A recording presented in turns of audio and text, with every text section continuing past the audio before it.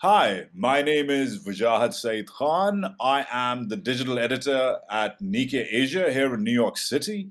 I'm joined by Lisa Curtis. She is a senior fellow and the director of the Indo Pacific Security Program at the Center for a New American Security, CNAS, a think tank in Washington, D.C. She's also the former a senior director at the National Security Council, where she was handling, guess what?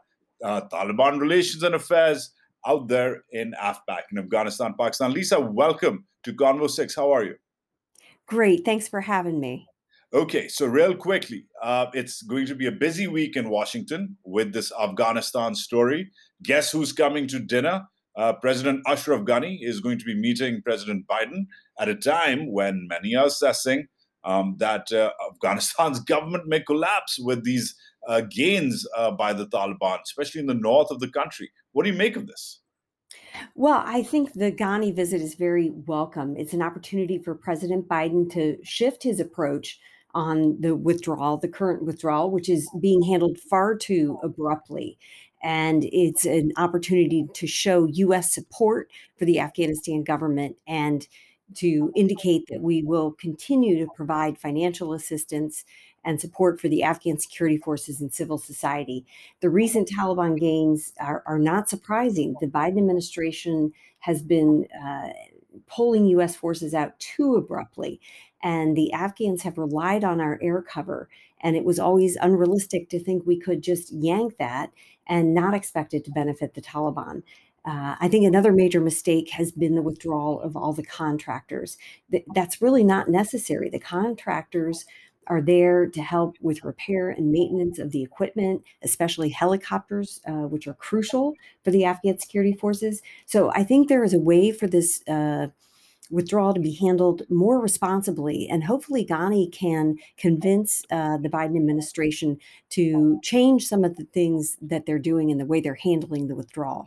All right. Now, speaking of convincing each other, Lisa, it seems that the Biden administration has been trying to do some convincing of its own out yonder in Islamabad, where the Pakistani prime minister has recently been very clear and pretty vociferous on the record statements about not allowing the US to have any sort of basing for its drones, for its aircraft, for what is called, over the horizon counterterrorism. It's a fashionable word these days, but is being used controlling the war from another country or fighting the war from another country. What do you make of that? The Pakistanis have said that they've learned their lessons and never again will they allow this. What do you make of Prime Minister Khan's statements? Well, I think it was expected that Prime Minister Khan would have rejected this idea. He was one of the most vociferous people speaking out against the U.S. presence when it was there in the early 2000s. However, I think that some of the military leadership would probably want to provide basing rights to the United States because they know that that would give them leverage with the U.S. in terms of greater assistance, military transfers, and then, not suffering as many consequences for their dual policy of continuing to support the Taliban. So I'm sure there are people within the Pakistan military establishment that would be willing to provide these basing rights so that they could gain some leverage over the U.S. But it's going to be very difficult. Prime Minister Khan, has been very clear publicly, and it would be very difficult for him to go back on that statement unless they can find a way to do it quietly and be able to deny it publicly. But I think that would be extremely difficult. I think that the better solution would be for the U.S. to look toward Central Asian states, particularly Uzbekistan, and perhaps be able to negotiate something where special operations forces, predators, could perhaps be stationed there. And that would give very easy access to northern Afghanistan.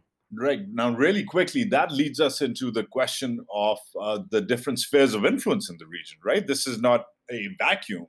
Afghanistan is the graveyard of empires, but recently there's been a lot of commentary about how other countries are trying to or will naturally fill that vacuum.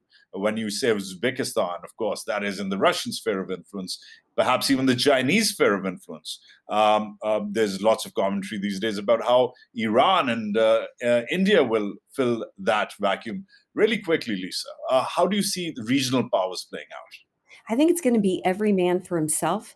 Look, the Russians, the Iranians, they're concerned about ISIS, so they'll want to make sure that they keep ISIS in check. China's concerned about Uyghur separatists, and so they'll do what they have to do. Maybe they'll work with the Central Asian states for more counterterrorism cooperation to try to stop any bad actors from crossing into Central Asia. And I think it will quickly be shown how detrimental the withdrawal of U.S. forces is for all of these countries and their counterterrorism interests.